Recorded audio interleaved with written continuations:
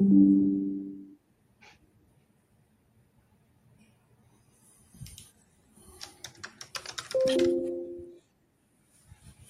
see.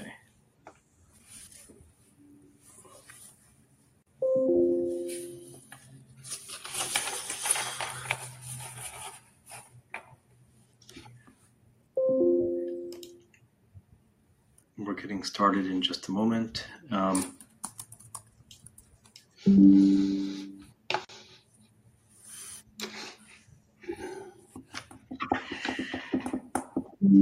And a big welcome to our live audience for Digital Health Investor Talk. I'm your host, Stephen Wardell. I'm the managing partner of Wardell Advisors, a digital health advisory firm, and the author of The Future of Digital Health. Wardell Advisors is helping digital health companies address issues around growth, fundraising, business development, strategic communication, trade sales, and strategic alternatives. You can follow me at x.com/Stephen Wardell. Our show today is Where Value-Based Care is Working. Value-based care is already here, depending on what part of the healthcare marketplace you're in, and we're looking at what's working. Our guest today is Paul Bergeron, who's a doctor and MBA, and he's the CEO of the Startup MD, which provides physician executive guidance to small and mid-sized healthcare startups. You can follow him at thestartupmd.com. This show is being recorded and will be included in my podcast series called Digital Health Investor Talk. Subscribe to our podcast on Apple and Spotify. This is not investment advice, and we are not investment advisors. First off, here's the format of the show. It's 90 minutes long, and Paul and I will spend the first half discussing the news and the macro picture and some other topics. Then for the second half, we'll focus on our topic today of where value-based care is working. Throughout the call, we'll be taking call-ins from our audience. And in order for you to do more than just watch, you need to register for an account with Callin. To register, you can visit callin.com, or you can download the Callin Social Podcasting app in your app store, create an account, and log in. And that's a better way to participate in the show, is to now create an account and log in, and then visit this page again. So welcome to the show, Paul, and please introduce yourself. Well, thank you very much, Stephen. My name is Dr. Paul Bergeron. As Stephen said, I am an MD, MBA. I have an extensive experience, particularly in population health and value-based care. I've been doing that for the last decade for companies like Steward, Healthcare Network, and Prospect.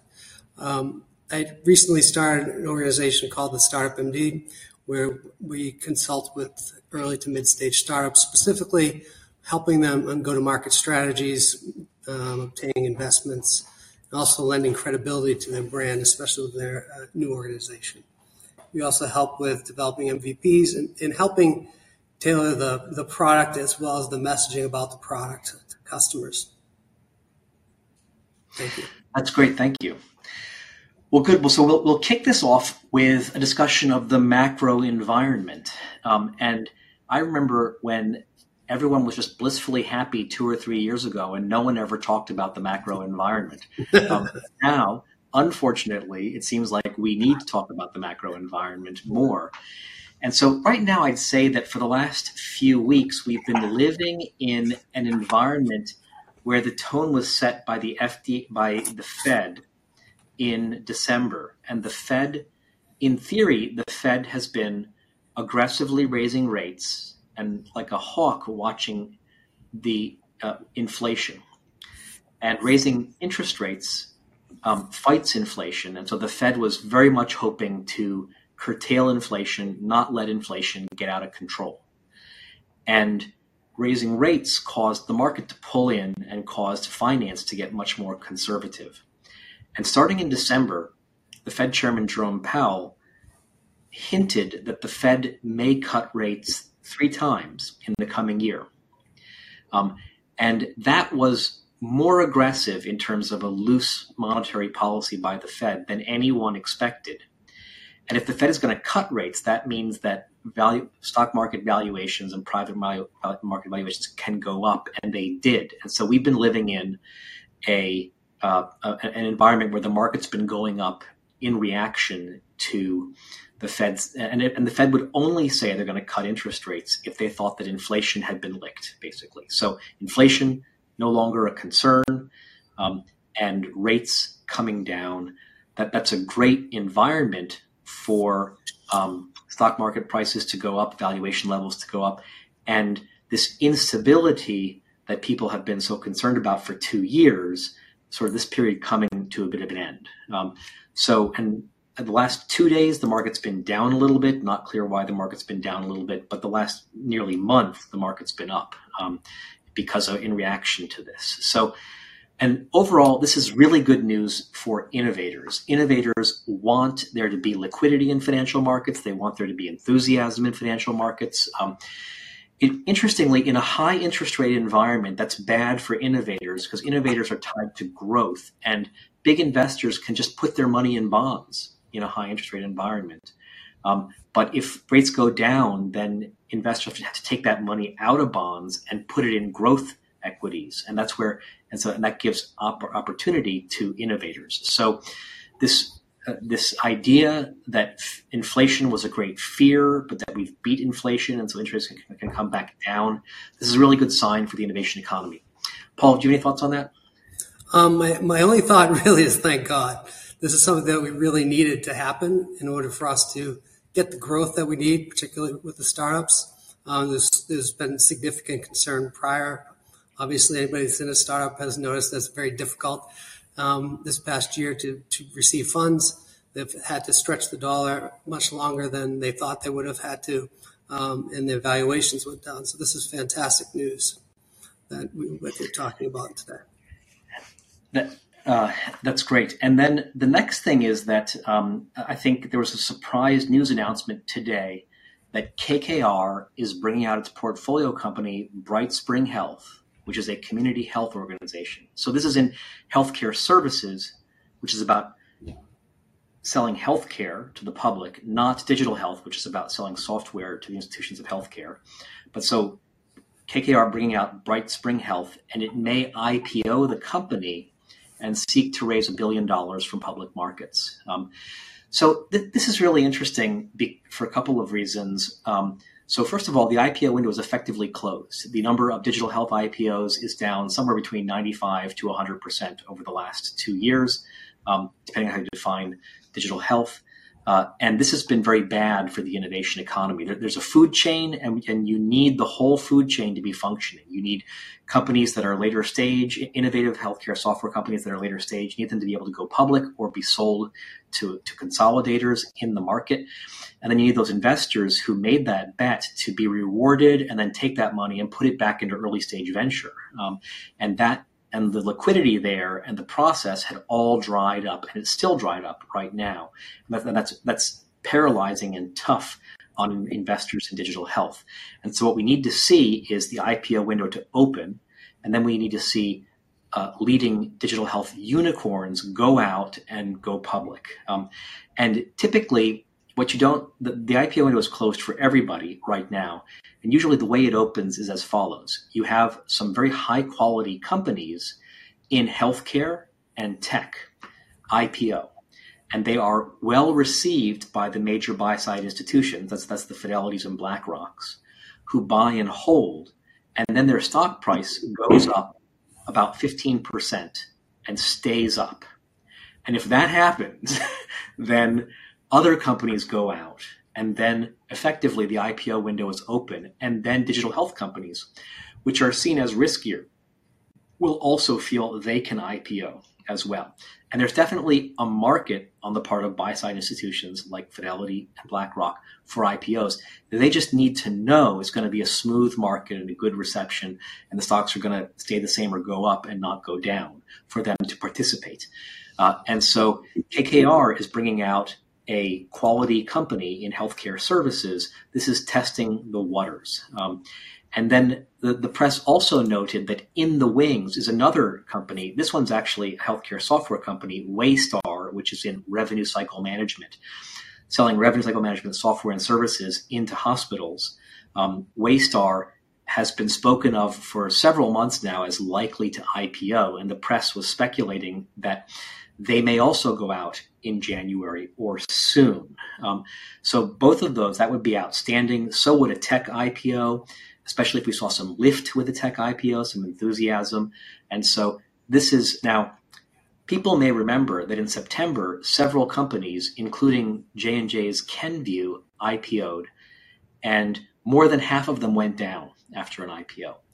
And then it was like the whole IPO market was covered in a wet blanket, and it was a failed opening. They tried to open the IPO window. It didn't open. That was in the September, October, November timeframe. And so what this represents is that stock market levels are up. Investors are a little more enthusiastic. They want to see more product. And so KKR is going to try to test the waters with the IPO of BrightSpring. And this could lead, these are the steps that are necessary, and it has to go well. Next, it has to go well for the IPO window to open for digital health. So Paul, any thoughts? Do you think we're going to see more IPOs and then the opening of the IPO window for digital health? Well, I think we have to see how this experiment works. So we haven't seen this in quite a long time. So the fact that it's happening now is great news. But really, to your point, you were mentioning it, it's which way does the IPO go once it goes? Is it going to go up? Is it going to go down? Are we going to have that perfect path that you had described, or are we going to have the paths that we're more familiar with, unfortunately? Overall, though, I think it's just yet another indicator of the strength of the marketplace going forward. Yep. And so the next is that we're just seeing growing global instability that is hard to quantify and understand. But most recently, we're seeing that I can't believe I'm including this on a digital health podcast, but we're seeing that Houthi rebels in Yemen are attacking Red Sea shipping. And what's critical about the Red Sea is that this is how oil tankers go from the Persian Gulf to Europe. And America is the security guarantor of Europe's oil, getting it out of the Persian Gulf and through the Red Sea and the Suez Canal and to Europe. And the reason that America is the guarantor there is that America doesn't want Spanish and French and British and German and even Russian navies plying around there. That was what it looked like in the era of the great power empire rivalries that led to World War II. And so America's promise is that we will just guarantee all the security of all the maritime trade. So you don't even need to have a navy, let alone protect your own shipping. And so America's on the hook for protecting this. And what's happened is that commercial shippers don't believe U.S. promises of protecting the shipping in the Red Sea because the Houthi rebels have been very well armed and have been very opportunistic in attacking ships. And so they're sending the oil around Africa, around the Cape Town, South Africa. And that in turn promises to potentially lead to oil shortages, spikes in oil prices. Spikes in oil prices are the number one driver of inflation, which is what we were all so glad that the Fed seemed to think we'd beaten. And this hits Europe first, but it hits the whole industrialized world second. So that's one. So we're keeping our eye on that. But you could see an oil crisis a la the 1970s. Oil shortages that could possibly happen, and you could also see something similar coming out of a possibly expanded war in the Middle East. So. Israel was attacked in October, and since then, that war, Israel declared war on Hamas in Gaza, and that war has not spread regionally, although many people thought that it would be very easy for it to spread regionally, and that also could get big fast and have similar very negative effects on stability. In turn, driving economies into recession, bringing inflation back, let alone the war and destruction, in the region. So nothing definitive here. Just there's growing, hard to understand sources of instability, and all of this is really bad for the innovation economy. The innovation economy needs there to be broad sunlit uplands as far as the eye can see. And when there's mysterious instability in the wings, people don't want to make long bets. They don't want to take $100 million, tie it up in a venture fund for 7 years, and have them make big opaque bets on new technology. So that's a wild card. Paul, any thoughts on that? Well, I agree. It's definitely a wild card. And I don't know if you saw the report about the direct deputy leader of Hamas was hit in Beirut in Lebanon. And the Israelis basically said, hey, this has nothing to do about the country. This is specifically about Hamas. So there's a lot of sensitivity in trying to prevent that expansion of the war. But I believe that there's definitely a significant risk of that, and that will impact a lot of what we're trying to accomplish this year. Yeah, and so we'll keep our eye on that. Interestingly, TechCrunch is a great tech journal that follows the tech sector in general. And in general, digital health follows tech. It follows tech more than it follows life science in terms of trends. And what the TechCrunch had an article that is claiming that we are at the end of the triaging period. So starting 2 years ago, the Fed started hiking rates. Venture-backed companies that had previously found it relatively easy to raise next rounds suddenly found there was a lot of instability and illiquidity, and it was very hard to raise next rounds. And so venture funds stepped in and told their portfolio companies to belt tighten and lay off people, which they did. And then they triaged. They told some companies that they weren't going to invest in them anymore. They told other companies that they would fully back them, and then they tried to help other companies that they might be able to help. So that's the three parts of triaging. And so TechCrunch is saying that among tech firms, we're at the end of triaging. We're at the end of VC funds going to favored portfolio companies and offering to give special treatment and helping them raise their next round. And now those companies will have to make do with what they have and raise rounds from new investors, or figure out how to get to profitability from where they are. So I thought that was interesting. Just we've gone through some different phases in this whole contractionary period in digital health investing, but Paul, are you seeing any of this? Were you watching triaging happen? Do you think the period of triaging is over in digital health? I think the triage was. I'd say triage, and part of the triage was a purge.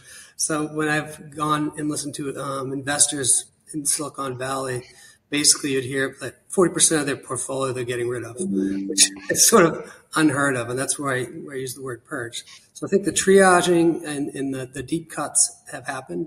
I think we're always at risk for having some more of that. But I think the big triage, unless some of those variables that we have no idea if they're going to occur or not, for example, of increasing oil prices, et cetera. If that's in check, I think we've gone through the hard stage, and now we have a better opportunity going forward. So, and then I'll just because we're kicking off the new year, I thought I would try to contextualize where the innovation economy is. So the digital health innovation economy is young company leaders and investors together.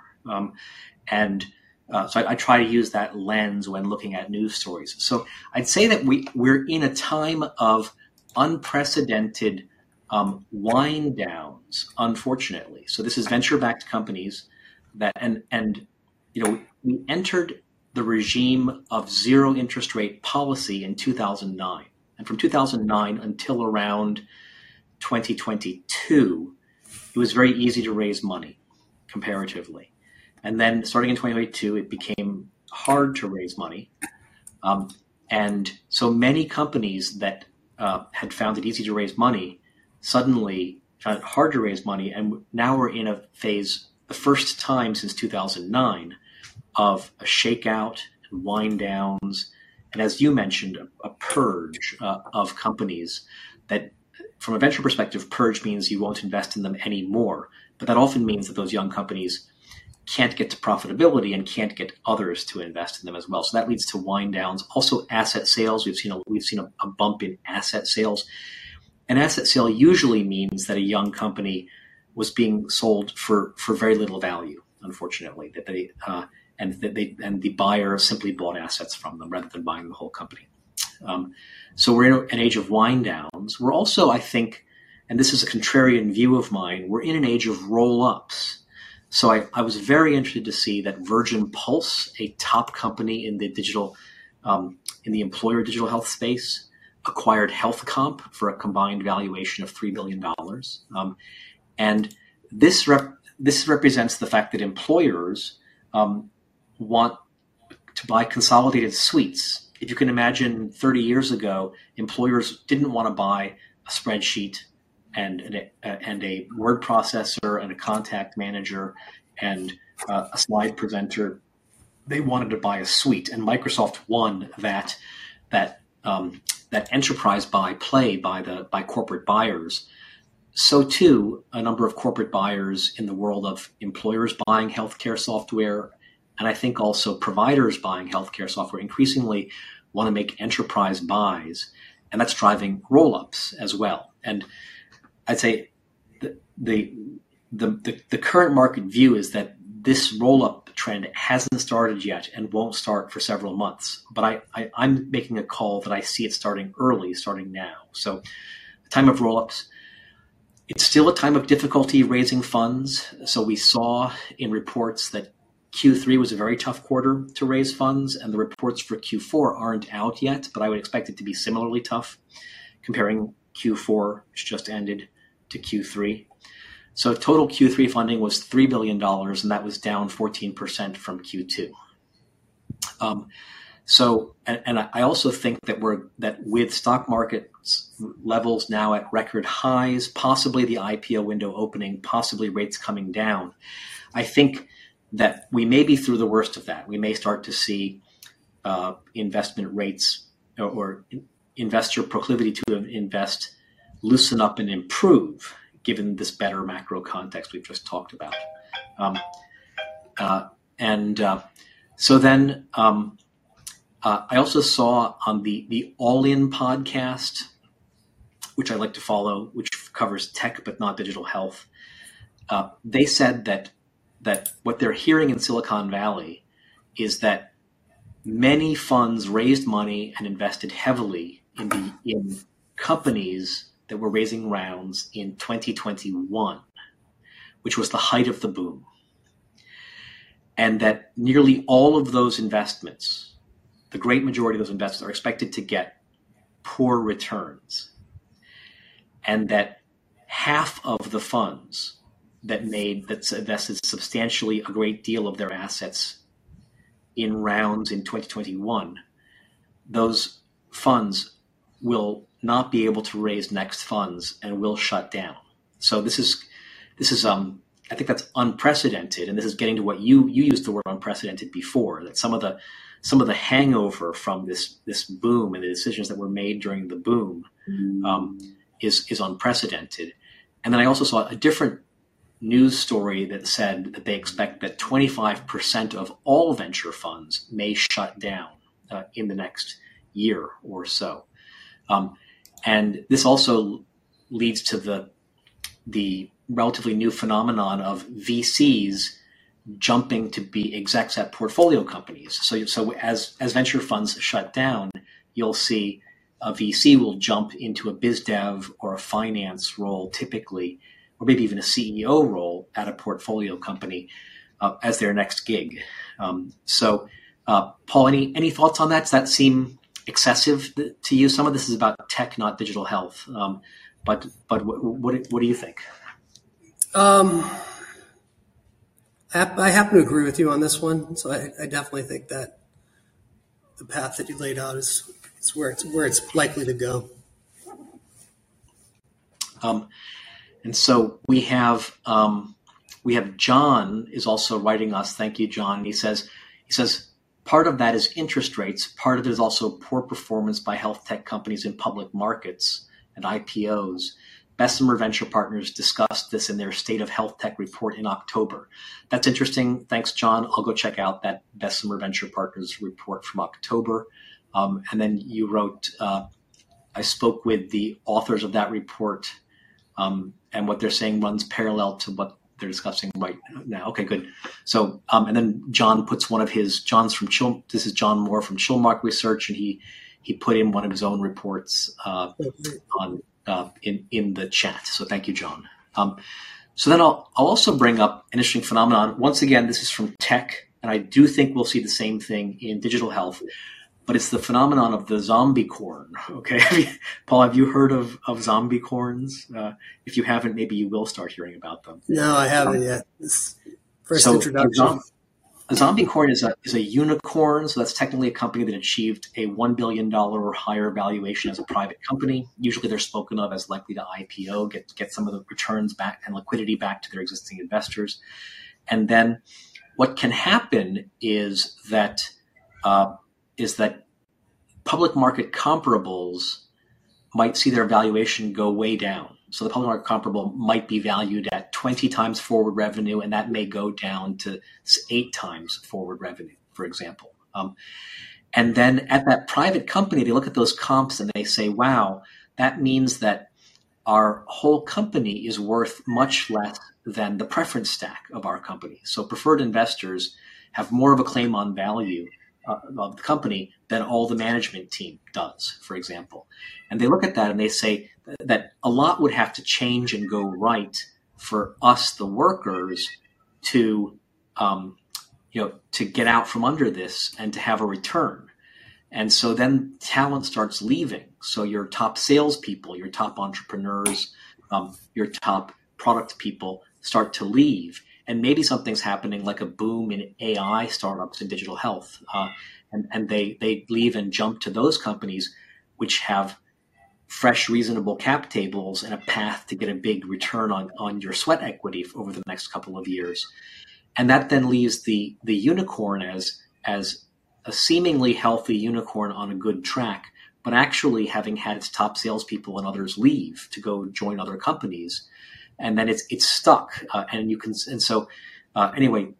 an article in the New York Times by Aaron Griffith about this phenomenon and a prediction that 3,200 VC-backed companies will shut down this year. That's the same, the purge and the wind downs that I mentioned. So that's tech, and they may be lumping digital health in as a small part of overall B2B and B2C tech in that.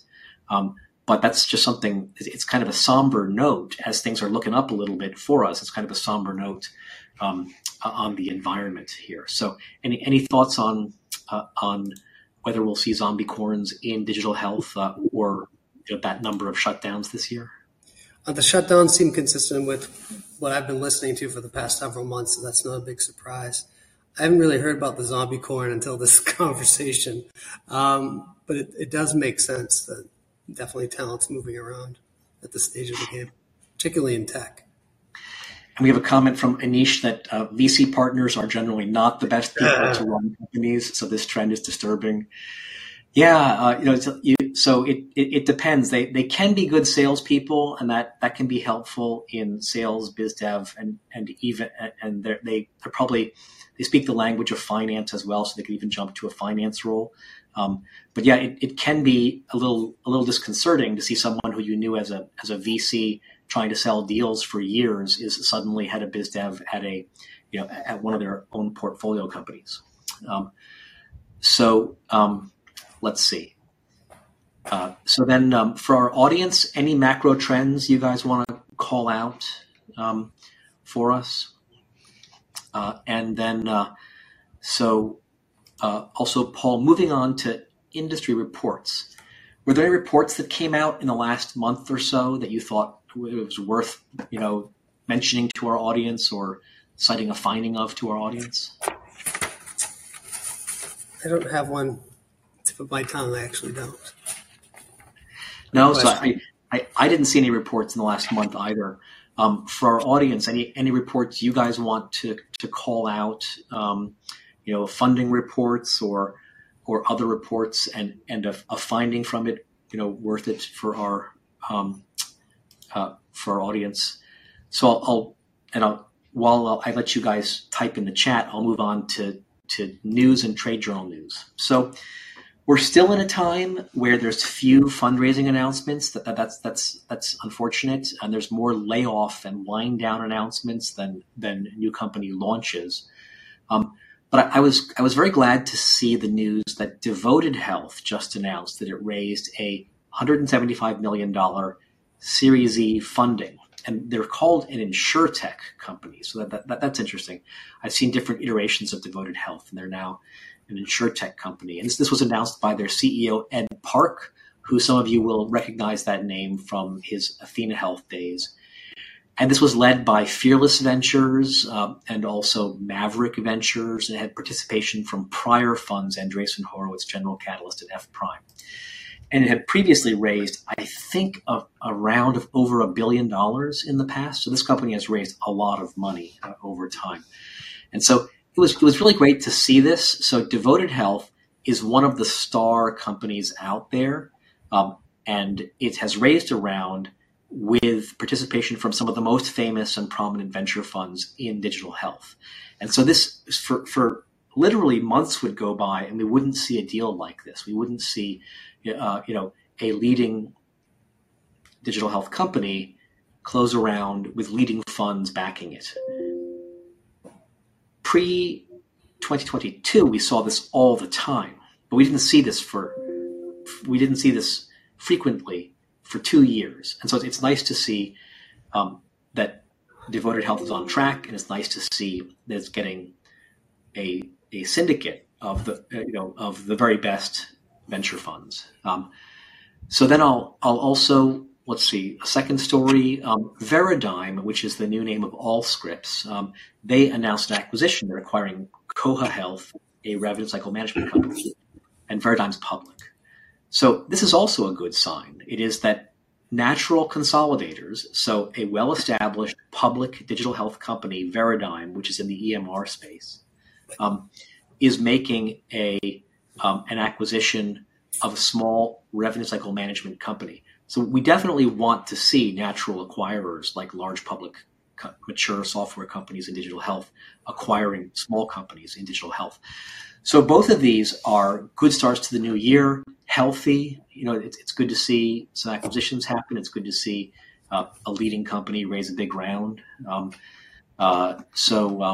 Just any thoughts on those two announcements, Paul? No, I think it falls in line with what we talked about before. Continued good news and kinds of things we want to see for a healthy market going forward.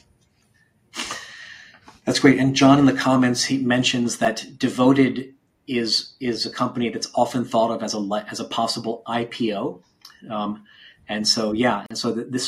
This could be interpreted as a kind of a crossover round in the lead up to an IPO.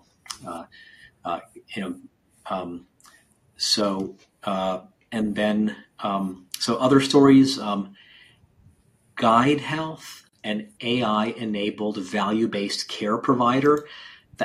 That's a pretty good buzzword term there. An AI, if value-based care is not rizzy enough, then you can always throw in AI-enabled value-based care provider for health systems. Announced it acquired healthcare data analytics company Arcadia's value-based care services division and managed services organization. So this is I bring this story up just because this is another acquisition. So what's happening is that digital health software sectors are maturing. As part of that maturation, software buyers like hospitals or employers want to buy suites. The suites are well understood. The solutions are well understood in the suites. They want to start buying suites. This leads the vendors to then do acquisitions. So incumbent vendors who have good sales forces go out and buy products and fill it in. And we haven't actually seen a lot of that because of low interest rates for over a decade. But now we're starting to see it in the new year. I think it's a very good trend to see an active, healthy acquisition market. So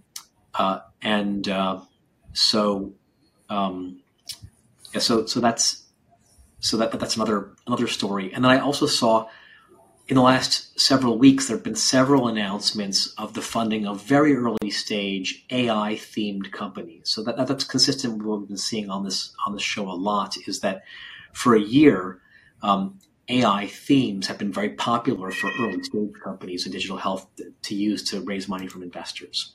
So Paul, any thoughts on those stories or any stories that you saw in the press that you want to call our attention to?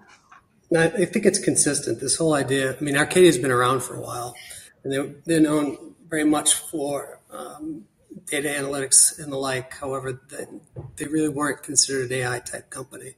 So the fact that they're being pulled into Guide Health is going to be very helpful for the market. It's going to be very useful for Arcadia because, frankly, absent this, I don't know where Arcadia would be, absent an AI partner, but now an AI owner.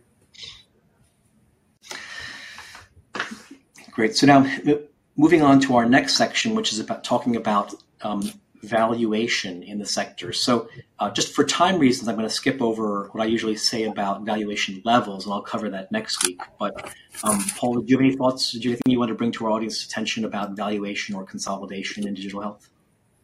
I mean, we have a lot of information regarding that. I think the really interesting kinds of things are that digital health startups raised $2.5 billion over 119 deals. It's the second lowest quarter of funding since quarter 4, 2019. So I think that's interesting and unfortunate. But as we've talked about, I think the sea change is here, and that's not going to be something that we have to be concerned going forward as much as we have in the past. That goes for the lower valuations for startup companies. That's a phenomenon that's occurred over the last year. Once again, I think that's going to continue to change and get back to, or at least close to, what the valuations used to look like and that we're all familiar with. Yeah, that's great. It's great to hear. So, and I'd say that we. So I'll treat valuation more in my next show. I'll do a sort of a recap of historic levels and where we are today. So the next topic is upcoming conferences. So here, the big news on everyone's mind is that JP Morgan's coming up next week. So for digital health people, what I recommend is for Monday night, I like the looks of the Digital Health Soiree Party, which is sponsored by Finn Partners. And also Monday is the Signalfire Health and Life Sciences Tech Reception. So Signalfire is a San Francisco venture fund, and I believe that my friend Xuan Gui, who is the founder of the Health Disruptors, I think he is inviting his friends there and is a co-sponsor of that reception. So those are the Monday of the 100+ cocktail parties happening at JP Morgan that night. Those are the two I recommend for people in digital health. And then on Tuesday night, I recommend the Rock Health reception. That's always great. And I've heard that is booked out, but you can get on the wait list for that. And then there's also a company called Novature, and they put together a list of all the events and conferences, not just evening cocktail parties, but also side conferences and panels and that sort of thing. And so I put the link to that in my newsletter that goes out. But for those of you who'd like to get that link, let me know. And actually, I'll put it. I see that Paul has put the link to Novature in the room chat, so everyone on here can go to that to get that link. And then also on Monday, January 8th, during the day, my friend Grady Hanna, who's the CEO of Nightwear, he is co-sponsoring a conference called the Rapid Acting Mental Health Treatment Conference. So for those of you who are interested in that topic, rapid acting mental health treatment, that would be a great conference to attend while you're in San Francisco. And you can ping me. I'll send you the link to it, to the conference as well. And I think it's on. I have it down here as on both January 7th and January 8th, but I'll clarify that. So that's another event. And then beyond JP Morgan, so it'll be interesting. There's a question hanging over the head of JP Morgan, which is that the health conference, which was in October in Las Vegas, was created to kill off JP Morgan. And so how's it going? And JP Morgan itself has taken its part of the conference and it's primarily about public biotech these days, because that's so big. And then there's a whole multi-ring circus going on around JP Morgan and the Westin St. Francis Hotel. And so there's an interesting question, which is that clearly the conference was hurt by the pandemic. The conference was hurt by the open-air drug markets of San Francisco. And so is JP Morgan hurt by the competition provided by the health conference? Or is it coming back strong? And so I'll let people know after that conference what I think. Is it worth going? But in general, I think it's still worth going. It's worth going to both. And the question is, if you only have a budget for one, which would you go to? And most people I know in the innovation economy prefer health because there's very good venture attendance at health. So if you're a young company CEO, you know that you can meet with nearly every venture fund you want to meet with at health. And it's an outstanding experience. It's all inside of one luxury convention center in Las Vegas, instead of being on the streets of Union Square in San Francisco. So there's next is Vive is coming up in February in Los Angeles. So people are thinking about Vive, especially for VCs that invest in tech companies that sell into provider organizations. Vive is a conference that focuses on providers and payers. And then HIMSS is coming up in Orlando in March. And I think that Vive was actually designed by Jonathan Weiner to kill off HIMSS. So Jonathan Weiner designed health to kill off JP Morgan and designed Vive to kill off HIMSS. And he put them 1 or 2 months in advance of those conferences. And so we'll have to see how Vive is going and how HIMSS is going. So, Paul, any thoughts on conferences? What are you going to, and any that you would add to this list? No, you did a very nice job. I'm likely to go to the HIMSS conference. That's the conference I'll likely go to this year. As you and I had talked about before, I'm also a practicing physician, so I also have to cater to the needs of my patients the 2 half days that I do. So I'm limited in terms of the amount of conferences I go this year in particular. So what I'm hearing about HIMSS, so I've been to HIMSS a bunch, and I've even led investor tours around HIMSS, visiting all the public companies that are presenting at HIMSS. And one of the issues is that HIMSS used to really dominate in the EMR sector and revenue cycle management sector. Those sectors aren't as big as they were in the past. They're not as big and competitive as they were in the past. And so HIMSS used to just charge the earth for expo space. And then there was the promise that there would be hospital CIOs walking the aisles, hospital CFOs walking the aisles, and as a vendor, you could talk to them.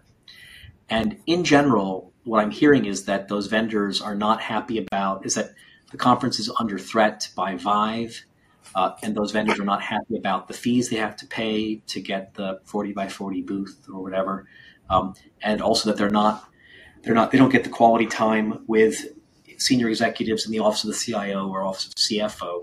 So there's a lot going on that's challenging the HIMSS conference. But there was a time when it was the only one out there. It was the big event of the year, and you could, as a vendor, expect to be able to talk to hospital CIOs on the floor. So that'll be interesting to see if that's still how that's working out. So, now we'll go on to personal notices. So my personal notice is that I'll be at JP Morgan next week. So if anyone wants to reach out to me, set up a meeting with me, I'm happy to meet up at JP Morgan. We have a remark from Ava here, which is that we pitched at the startup competition at Health and made lots of amazing connections. That's great to hear. I'm just going to guess that those connections are both investors and also since we pitched the startup competition at Health and made lots of amazing connections. So that's probably investors, maybe also software buyers as well. And then Paul in the chat has thrown out, there's actually apparently a link called jpmguide.com. So that is, for those of you who have, it's hard to know how to make use of the JP Morgan conference since most people who go don't have a ticket and are looking to just do meetings with other people who are going.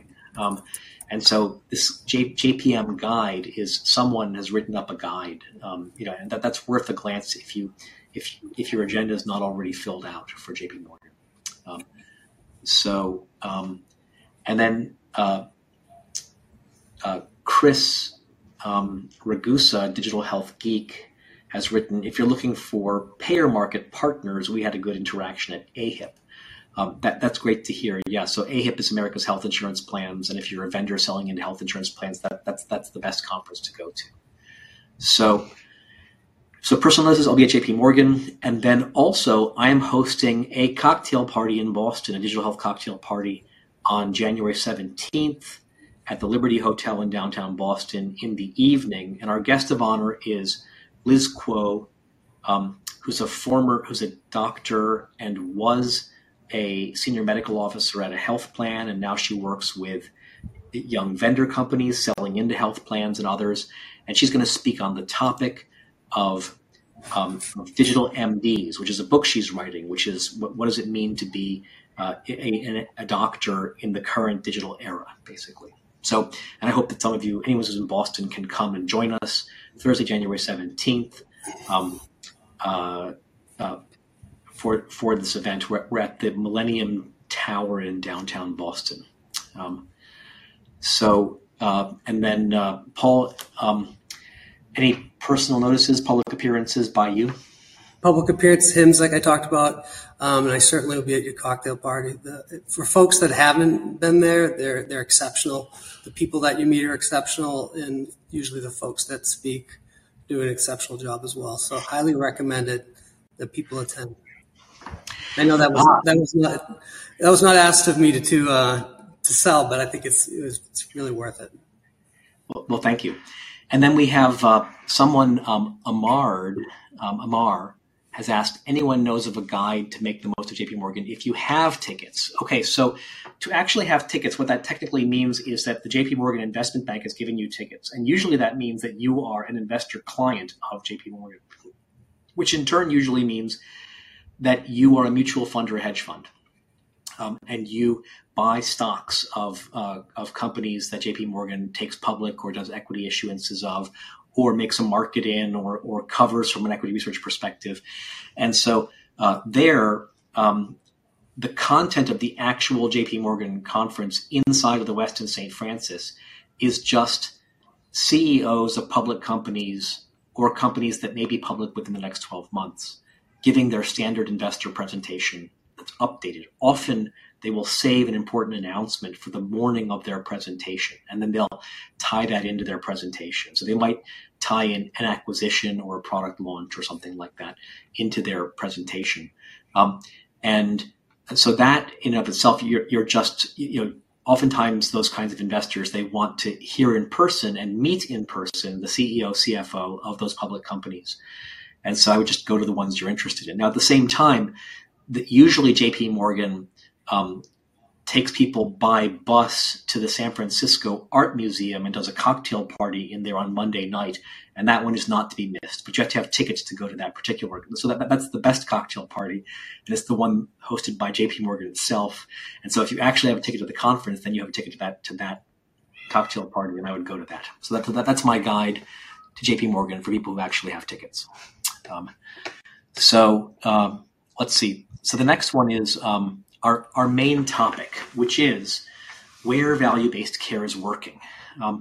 So I thought I would just kick this off by saying that, since World War II and before, America has had a fee-for-service healthcare system.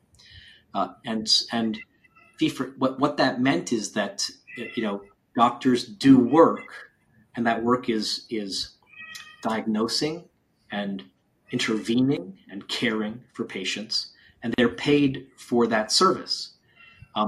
And this has tended to value labor over technology. It has tended to value interventions and care over diagnosis and thinking in the system.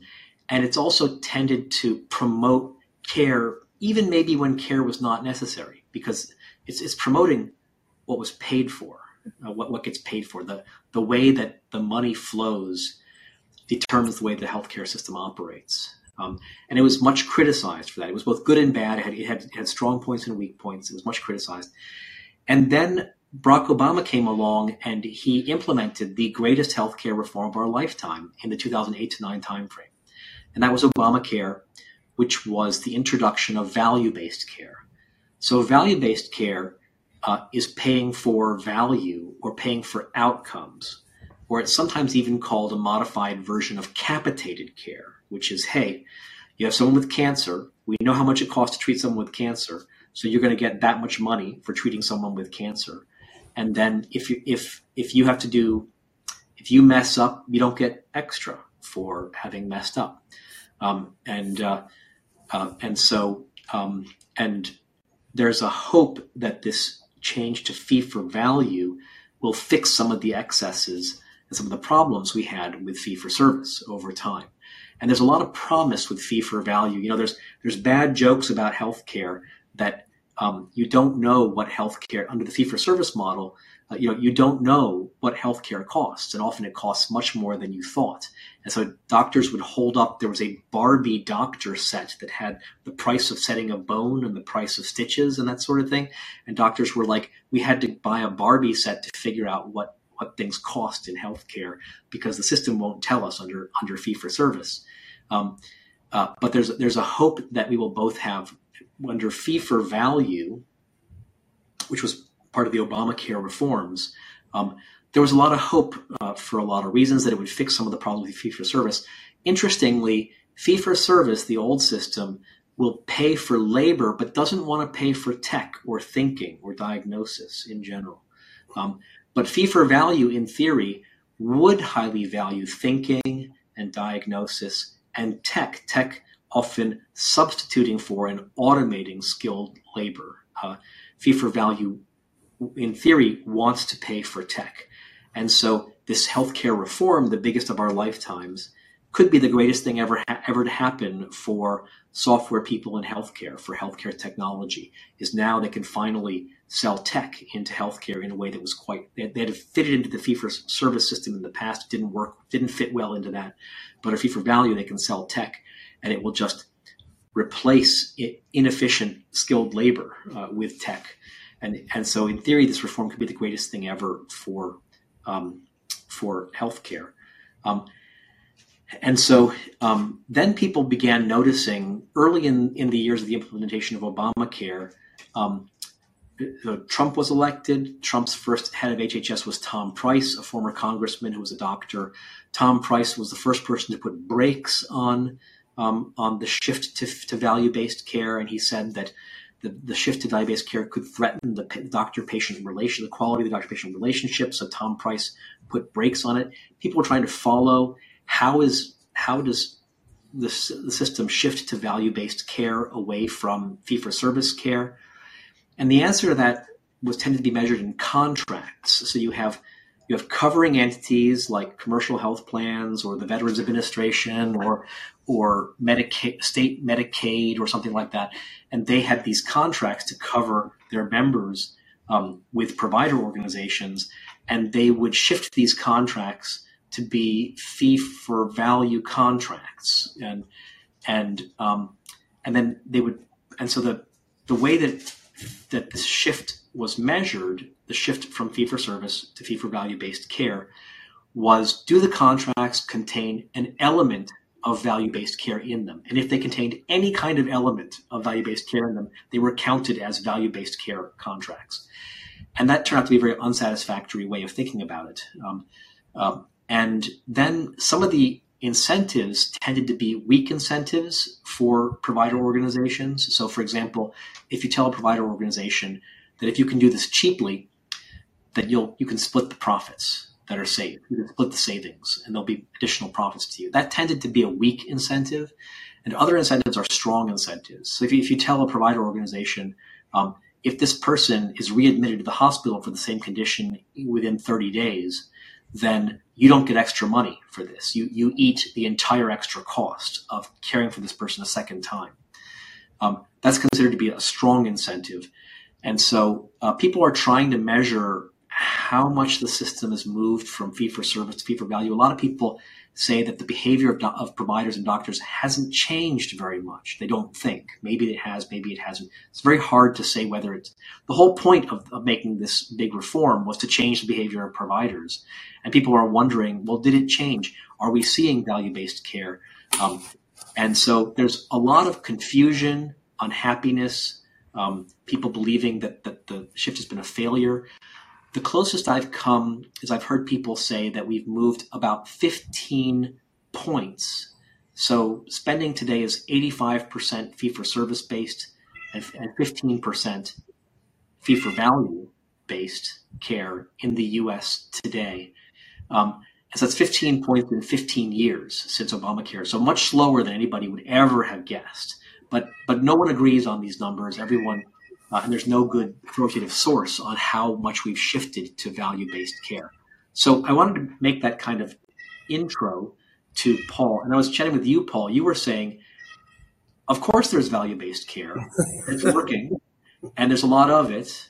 And maybe you would differ with those numbers. You'd say it's a lot more than 15%. And so I said, well, I got to have you on the show to hear about this shift to value-based care. So that was my setup to this reform. Would love to hear from you. Are we seeing value-based care? Are the listeners on this call receiving value-based care from their physicians? Is the shift? How's the shift going? And is value-based care working? So to your point, it really depends who you talk to and what report you want to read. So, for example, if you look at Humana, they've decreased emergency room and hospital admissions by 30%. Through their methodologies in the way that they pay for care. So very substantial change. If you think about it, an admission to a hospital is probably about $15,000. If you talk about, and these are usually the older populations with Humana, the Medicare Advantage, it's usually another 10 or 15 for a skilled nursing facility visit. So when you save an admission to the hospital, you save a very substantial amount of money. So if you look at Humana's of the world, and there's lots of other, I would say, organizations. I think of companies like Oak Street, CareMax, these are Village Medical. These are companies that in doctor practices that have really embraced value-based care and have shown us where the successes can be. One of the questions that you raised is, how do I know I'm getting value-based care? How do I know I'm within a particular contract and I'm getting something special because of it? The reality is most patients don't know that their provider's in a value-based contract or not. You really one has to ask the provider if they're in a value-based contract. And I think the providers will probably fall over if that question is asked to them. Jason, you asked a question, does value-based care occur only in capitated arrangements? The answer is no. So basically when I think about value-based care, it's really on a continuum. The end of the continuum, I'd say the extreme end of value-based care is a capitated type of arrangement. So I'd say, yes, that's absolutely so. But I'd say the entree into value-based care frequently is continued fee-for-service, plus if you do these certain activities, you can gain some more dollars. So, for example, Blue Cross did a really nice job in Massachusetts of saying certain quality measures need to be met. And if you meet those quality measures, you'll actually be paid for them. And what was left out of that was the other part of value, which is there wasn't as much pressure put on the different provider groups to say, hey, by the way, you really have to control costs too. So over time, what's happened is a lot of those kind of contracts have migrated further down the continuum into the value-based care model. And in the in-between, there's pay for quality, plus there's different arrangements in terms of how money is split if the provider group performs better than what the budget would have expected them to. And that's usually a shared arrangement between the provider and the health plan, whether the health plan's a commercial health plan, Medicare Advantage, Medicaid, or Medicare itself. So that's interesting, and that explains why people have a great deal of difficulty understanding how much care has shifted to fee for value, which is that there's a continuum, and the contracts that you're covered under may have a couple of weak incentives, and that may be deemed value-based care or not value-based care, or it might have quite strict value-based rules like capitation, and it's just really hard to measure and tell from the outside. So let's say you had some sort of provider. So let's say this is a hospital in Massachusetts, and one patient and there's patients who are getting procedures. One patient's covered under one contract, and it's effectively fee for service. Another one's covered on another contract, is effectively value-based care. Are they going to be treated differently by the same provider? Is one of them going to go to an aggressive antibiotic drug that's on patent and expensive faster than the other? Is one of them going to be told they're going to do watchful waiting instead of getting a procedure or something? Will patients get different care if they're under different contracts from the same provider?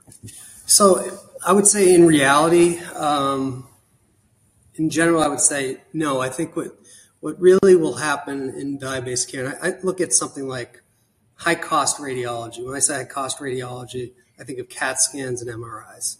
The MRI performed in the hospital is much more expensive than an MRI performed in a freestanding MRI center. So a patient will get an MRI, it's just going to go to a different place to get that care. Now, certainly some plans are more restrictive than others. And that's so folks can be in certain networks and they're expected to go to certain hospitals. And I would say sometimes there's an occurrence where there might have been a better doctor at a different hospital, but because of the way the contract's arranged in a specific fashion, that the patient has to go to hospital A instead of hospital B, there could be a difference in the kind of care they get. That's my opinion, by the way. That'd be controversial. So Patricia has a question. How can adopting a value-based care model shift focus on preventative care over treatment-centric approaches? So would you expect to see that if a practice had recently adopted much more value-based care contracts and following that value-based care models, would they naturally shift to preventive care? Or I guess the question is, how can adopting a value-based care model shift the focus to preventive care?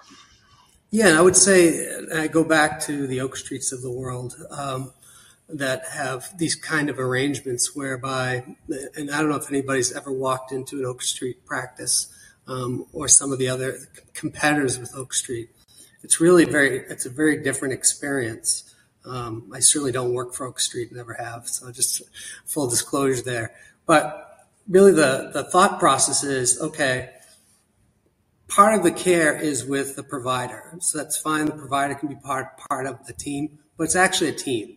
And I think the other parts of it, the idea of social determinants of health, are also brought to bear. So, for example, food insecurity could be a huge issue, particularly with someone who's elderly on Medicare Advantage plan. And that could be something that's addressed in that environment. Care might be, say, for example, one does an evaluation of the population, ideally through AI now, and looks at which folks have the most likelihood of incurring more cost. And that is, usually it's being admitted to the hospital, having a procedure done. Those are typically where the higher costs are.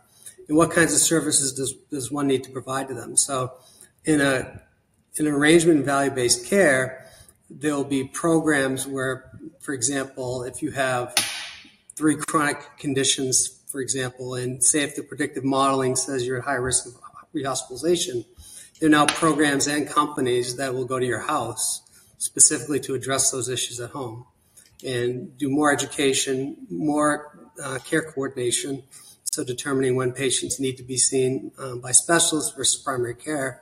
Those types of programs can be implemented. And it's very different than what we used to do, I would say, or if you look at a typical fee-for-service arrangement. Can we subcategorize different parts of healthcare? So, for example, if someone is covered under Medicare Advantage, is that guaranteed to be a heavily value-based contract? If someone is covered by the VA, is that guaranteed to be a heavily value-based contract? if someone has a commercial plan, is that highly variable and doesn't necessarily need to be a value-based contract? Is there a way to think about these, about who has moved in the direction of value-based care? I think in terms of, if you're talking from a patient perspective, looking at value-based care, is that what the question's around?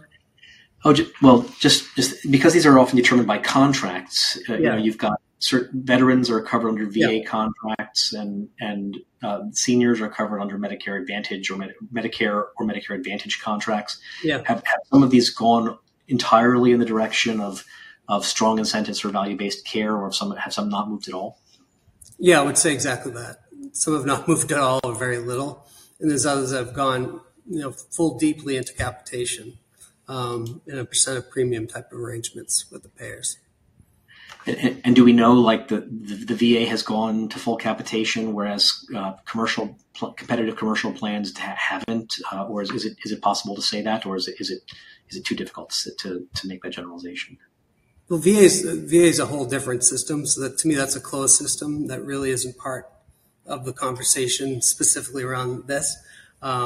I'd say VA is its own entity, and frankly, I'm not an expert at the VA finances and the VA arrangements because they are separate and apart from what typically happens. So Patricia was asking a question. Do you mean Medicare and VA contracts versus private insurers? Which ones? So I was thinking of people of veterans visiting VA hospitals. So I'm not sure. But I thought that would, because it's such a defined population, I thought that would be an obvious one to move in the direction of capitation, but I don't know.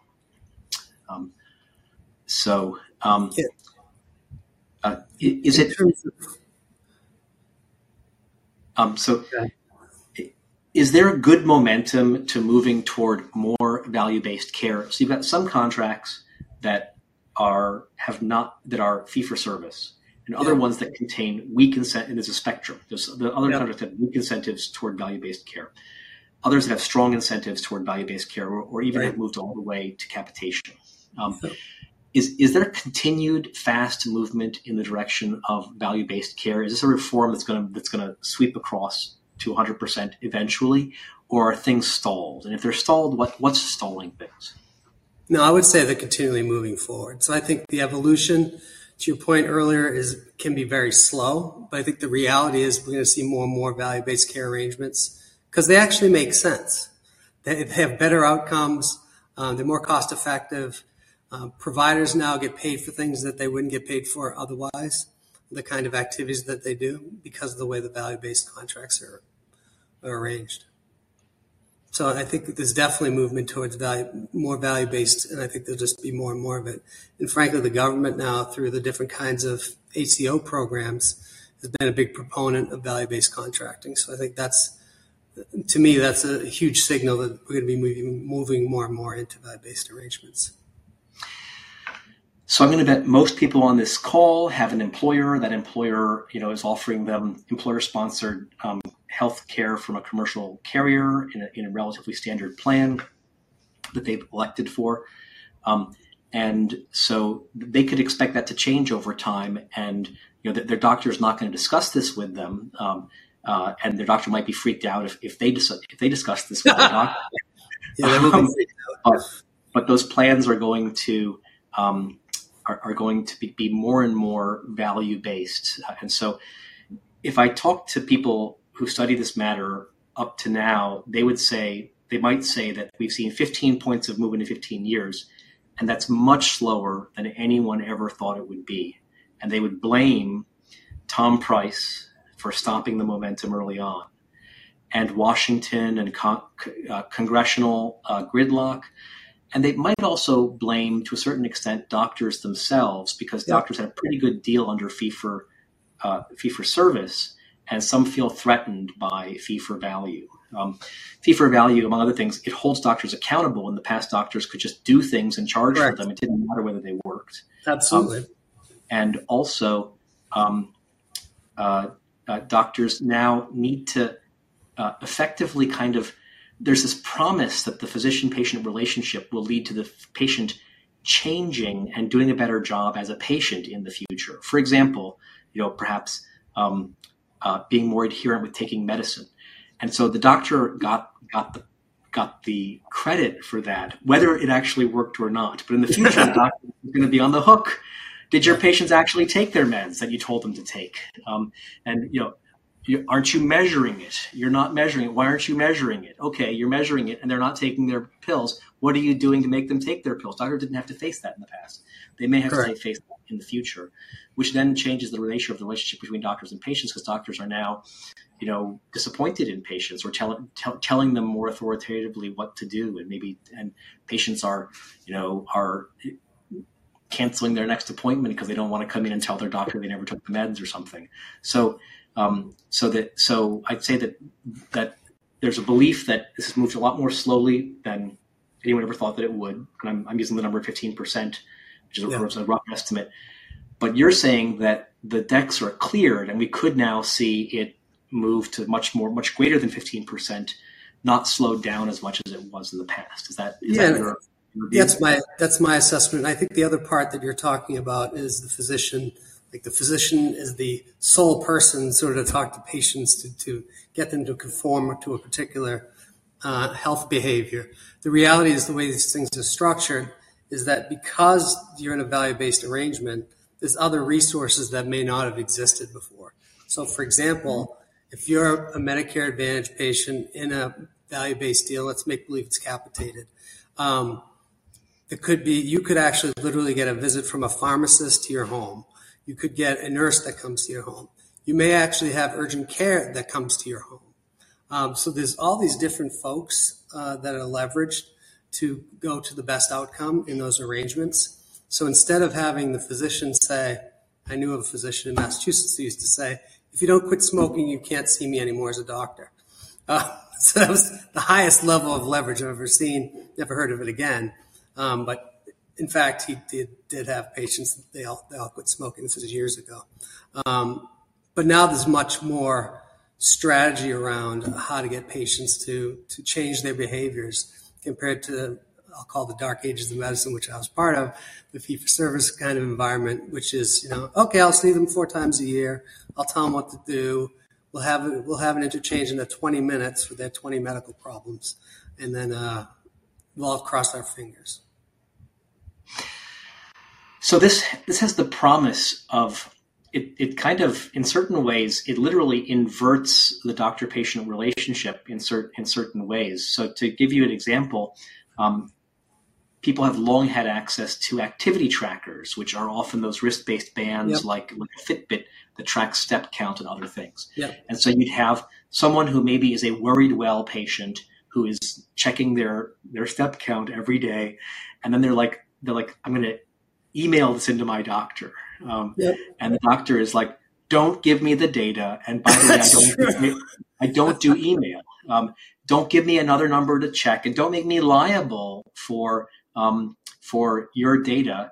And don't give me homework that I'm not paid for. And that's fee for service. And then under fee for value, it's so different. You might literally have the doctor says, do you prefer Fitbit or Garmin for your activity tracker? Here, I'm giving you one. Please wear it. And when you come in next time, I'm going to ask you about wearing it or whatever. And so you have literally a reversal on that. So there's a thesis that I have that fee-for-service the old way really didn't like to buy technology, did not want to buy technology. So, and the ultimate example of that is that hospitals didn't want to buy EMRs until the government dropped a $40 billion bag of money on their head and told them they had to make meaningful use of EMRs. But under fee for value, healthcare providers really do want to buy and use technology. And so we're talking about this scale moving from 15% spend on significant fee for value contracts with hard incentives, and that's going to go up. And then this will in turn drive providers to spend that money on tech, not people. So under fee for service, providers used to do what's called, we are optimizing fee for service, which meant that you hire the most expensive people that you can the most expensive professionals that you can, and you build them you build them hospitals and rooms and professional buildings, and then you run as many people through those expensive people billing at the top of their license. That was the model of fee-for-service.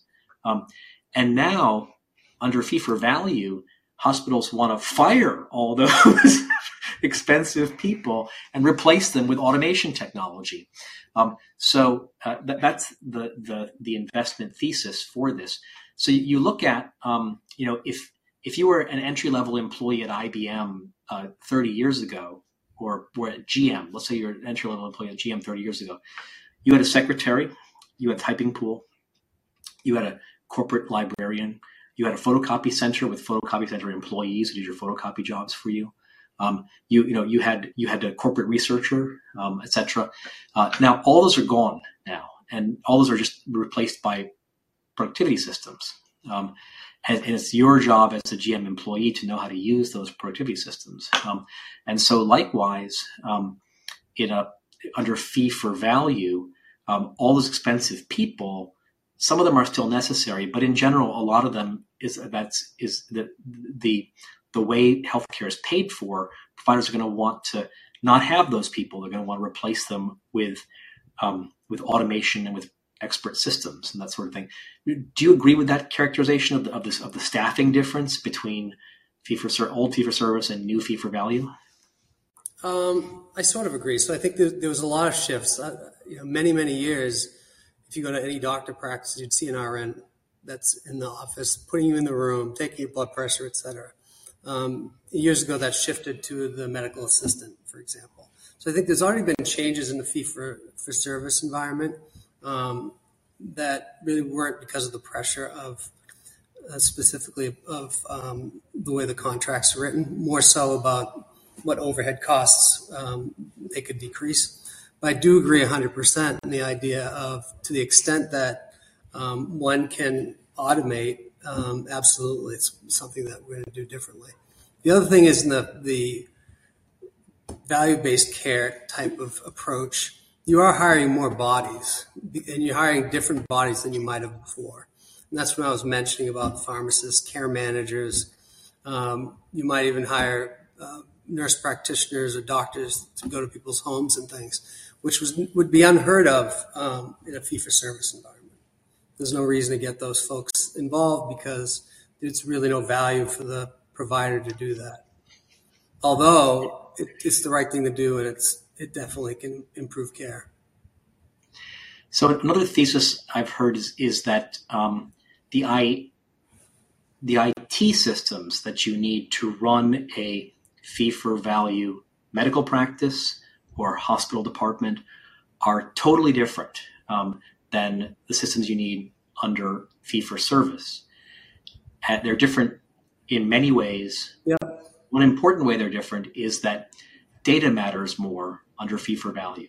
So Absolutely. In a sense, providers are taking on risk because they may agree to treat a patient with cancer. Now they need to know exactly what stage that cancer, exactly how severe the cancer is and what's going to happen next in order to be able to care for the patient, but also not lose their shirts monetarily on this patient.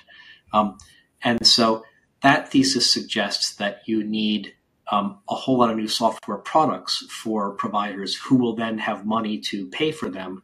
And that oftentimes the way innovation works is that these new products come from new vendors. So old vendors wind up sort of stuck in certain ways. They have some advantages, but sometimes that's not enough. And you have new vendors with new software.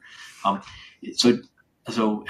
if the spend is shifted from fee for service, it used to be 100% fee for service, and now it's 15% fee for value, and it's 85% of the way to go to fee for value. And then I would say that providers were not known for buying new software from new vendors, especially during this shift of 15 points from fee for service to fee for value.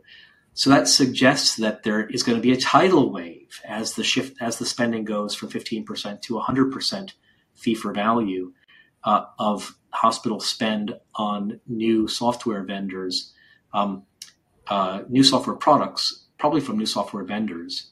And I know a lot of saintly technologists have already gone into this and been disappointed and not seen their ship come in,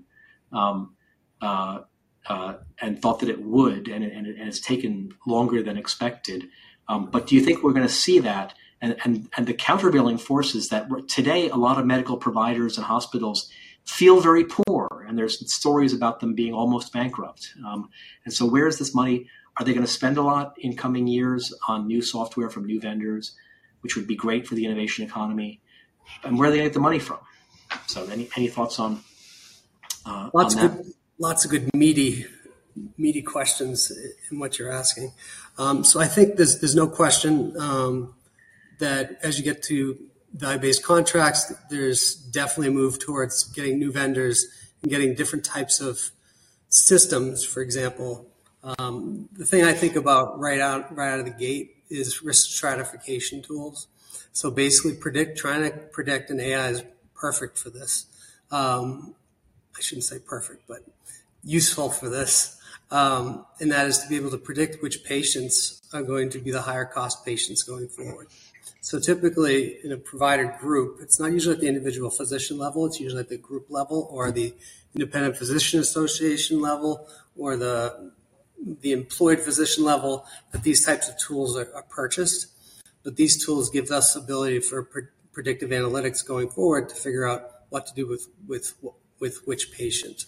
So I think there's other kinds of things like remote patient monitoring. So you were talking about these different types of tools that folks use, but there's actually a lot of companies that do remote patient monitoring and have devices, and they can actually do a full type of service around that. So those are the kinds of technologies that have been purchased. Telehealth, of course, I mean, we can't have this conversation without mentioning telehealth. Because of COVID, there's been this massive sea change in terms of the acceptance of telehealth, which was meandering very slowly for a very long period of time. But for COVID, it wouldn't be where it is today. So I'd say there's definitely going to continue to be a movement. And under fee-for-service, a lot of those things were happening, but they somehow had to be tied into a code, and sometimes they competed with reimbursement of a professional. And the professional didn't want to use the tech or whatever. But under fee-for-value, there's kind of a holistic look at, okay, could we care for this patient in a home setting? Would that be better overall? And then if it is, then provide the tech that's needed. Correct. But it may even be cheaper to provide the tech to have the person do remote monitoring at home than have them come in and be seen to by a professional in the office. And then you might still be able to charge codes for doing it, but you might not be able to, and it might just be a matter of, as a practice, saving money because you have to do the work anyway. But this is a more automated, more tech-intensive way to do it. So we have a question about payviders. So payviders better. I think actually I've heard a couple people. 2024 New Year's resolutions is to avoid ever hearing the word payvider again. So integrated health delivery networks, payviders, are they especially well suited to maybe to bid for fully capitated contracts, to carry out fully capitated care? What do you think?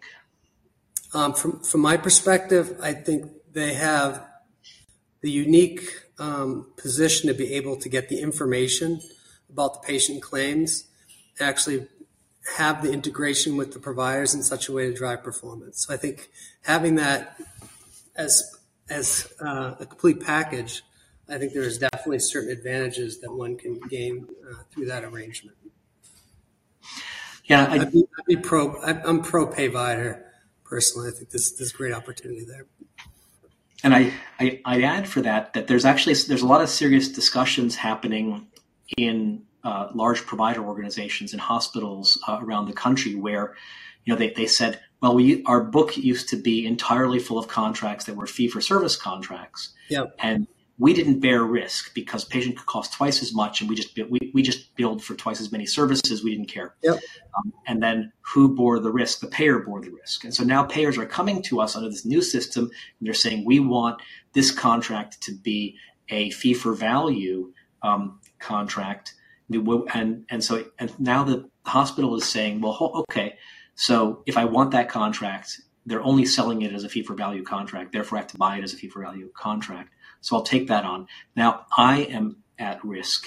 And so what is the role of payers now? Because the most important thing that they did was to manage risk. And now they're not managing risk anymore. So what's the role of payers? So why don't I just perform the role of payers and collect the revenue and collect the fees for being a payer, and then cut the middleman, which is the payer, out of this because they want to sell me contracts that devalue their only important role. I mean, they serve an administrative role, and they serve a risk management role. And compliance. And so you have some hospitals.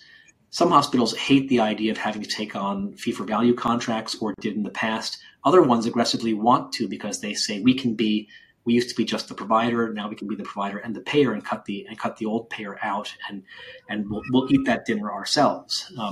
And then some providers were already payer providers; they were already both together. Those are very well suited, and in theory, they had better information systems to manage all of this because they were built and set up to manage issues like sicker patients and risk classification of patients and that sort of thing. And if you look at Humana, is a great example of it. So Patricia asked, any good read recommendations on the current status of value-based care for Medicare and private insurers and digital trends as a result of this? I can't think of any. Patricia, Paul, do you have any? No, but we can certainly talk offline. I can find some for you. And Jason remarks, zero innovation in healthcare without a preceding law requiring it. I think that has historically been true, that you need a regulation will drive change in healthcare. But I think that the hope of Obamacare that may be realized is that it has this potential to create the Wild West before the introduction of barbed wire, which is that, under just capitation, now providers are incented to tear up the old rule book and figure out how do we provide this care, that's as good quality or higher quality at the same price or lower price. And a great example of that would be providers choosing to move the care to a lower cost setting and reduce the number of people involved in it.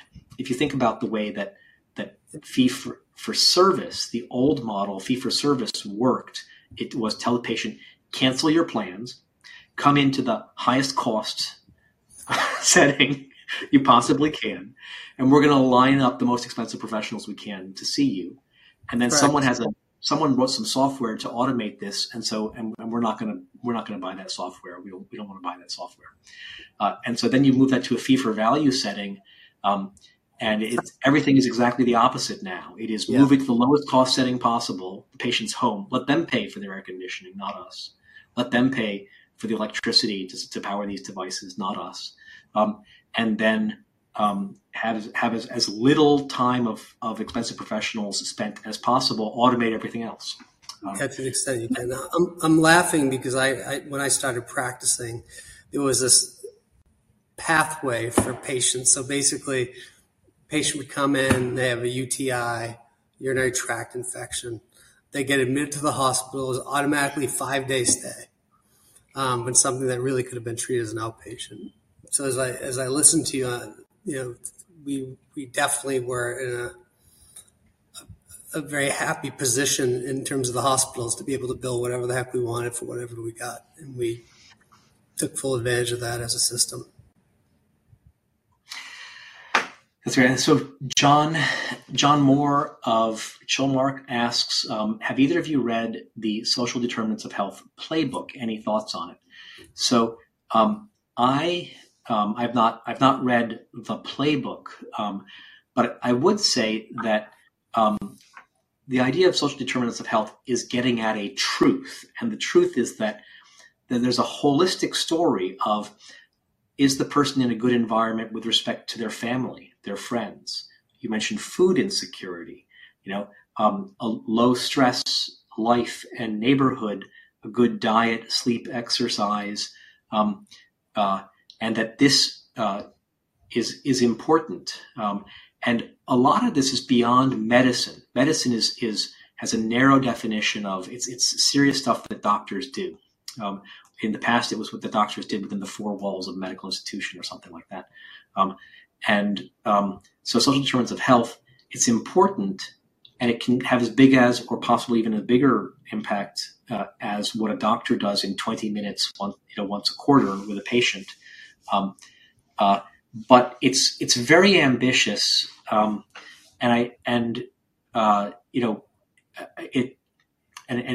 it's hard to imagine sort of one of these holistic programs with someone, because it sort of touches and also interferes in their life, So to a certain extent, Americans don't want to live a healthier lifestyle. They want to be prescribed a pill. That's what they really want.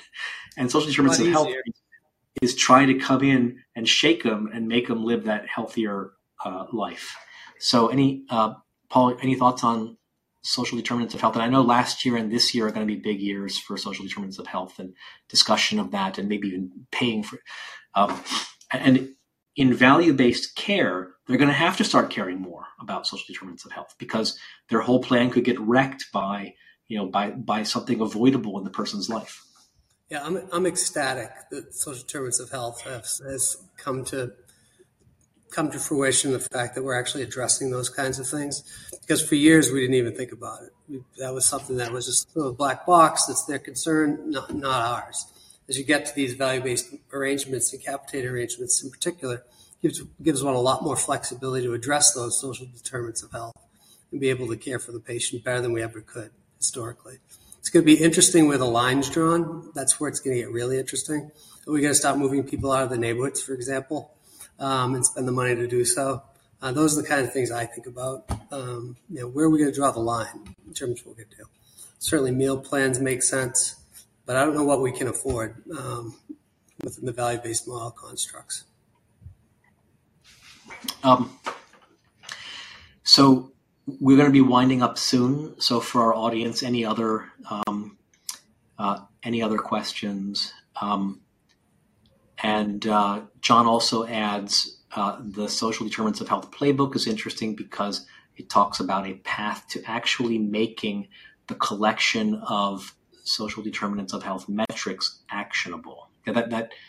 So potentially we'll be gathering a lot more data, which then can alert us to opportunities, care gaps, problems coming up, that sort of thing. I'll just see if there's any more. So, Paul, since you're a practicing physician and you have seen patients under fee-for-service in the past and now fee-for-value, can you give us one or two examples of how care might be different between the two? Because it's expected that, especially with incentives like if a patient is readmitted, you get no extra dollar. You have to pay for that, and you get no extra dollars from the government, for example, from a payer, for example. Yeah. There's expected to be behavior change on the part of providers. So can you give us one or two examples of changes you've seen or you've heard? I can give you a quick patient vignette. That might be the best way to. So a patient that's, say, 85 years old, has a history of lung disease, heart failure, has increasing shortness of breath, has gained like 10 pounds, and they're holding on to more fluid than normal, and they're having difficulty. So in the fee-for-service environment, the patient calls up. I say, oh, thanks for calling. Go to the hospital, go to the emergency room, be taken care of. Go to the value-based arrangement. Hi, it's Dr. Bergeron. Actually, it's not me. I'm not even answering the phone. Someone else is answering the phone. Someone says, hey, this is the clinical scenario. I or someone within the team basically dispatches the person to go to the house, gives that patient intravenous Lasix, which allows the patient to get some of that fluid off, and then causes home monitoring to occur for the next 24 to 48 hours, patients seen on a daily basis, and hospital admissions averted. So that's a really good example in the different ways that value-based versus non-value-based care. Very interesting. I'll tell a quick story. This is a very different context, but this story is from like 20 years ago. There was an American medical mission to Africa. I think it was Nigeria, and so these medical missionaries. It might have been part of a USAID program, let's say, and they traveled as a group to Nigeria. And they set up a clinic in a village, and the clinic literally was they had a tent under a tree in a village, and then in the tent was a nurse. In the tent was the doctor with a kit, and they were doing very basic medicine, and then outside of the tent was a nurse under the shade of a tree, and then they had an assistant. And the nurse had a clipboard, and the assistant would help with language or things like that. And so patients in the village presented with issues. And an issue could have been infection with a parasite, for example, or something like that. Yeah, very common. And the nurse, the nurse would listen to the story and write everything down on the clipboard, and then tear the paper off, give it to the assistant and the patient, and they would walk into the tent, and there was a doctor with a kit, and the doctor would do a procedure. And so they heard, this is like 20 years ago, they heard that there was a Russian medical mission 50 miles away, and in a different village. And so they shut down their clinic at 5 o'clock, and they got in their Toyota 4Runner, and they decided they were going to go visit that village and talk to the Russian medical mission.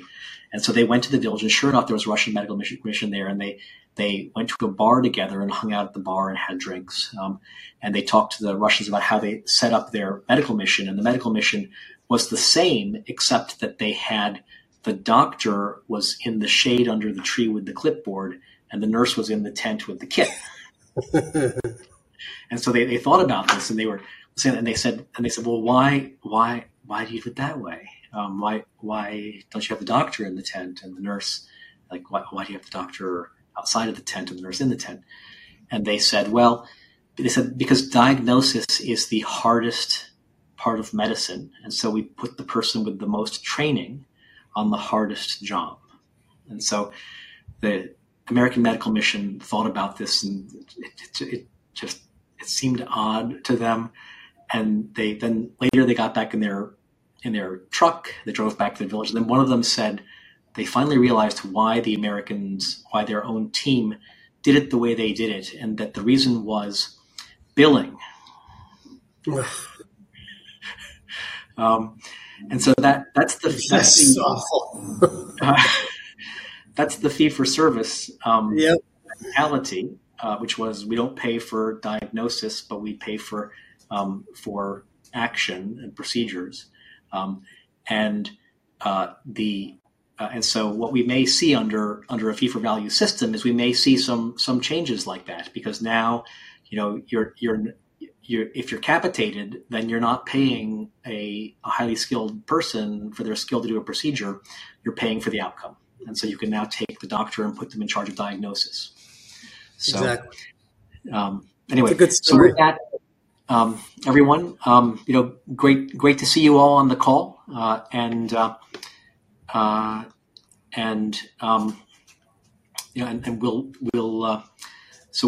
we'll be signing off. So you've been listening to Digital Health Investor Talk with your host Steve Wardell, and our thanks to our guest Paul Bergeron. Thanks for coming, Paul. Thank you very much for having me.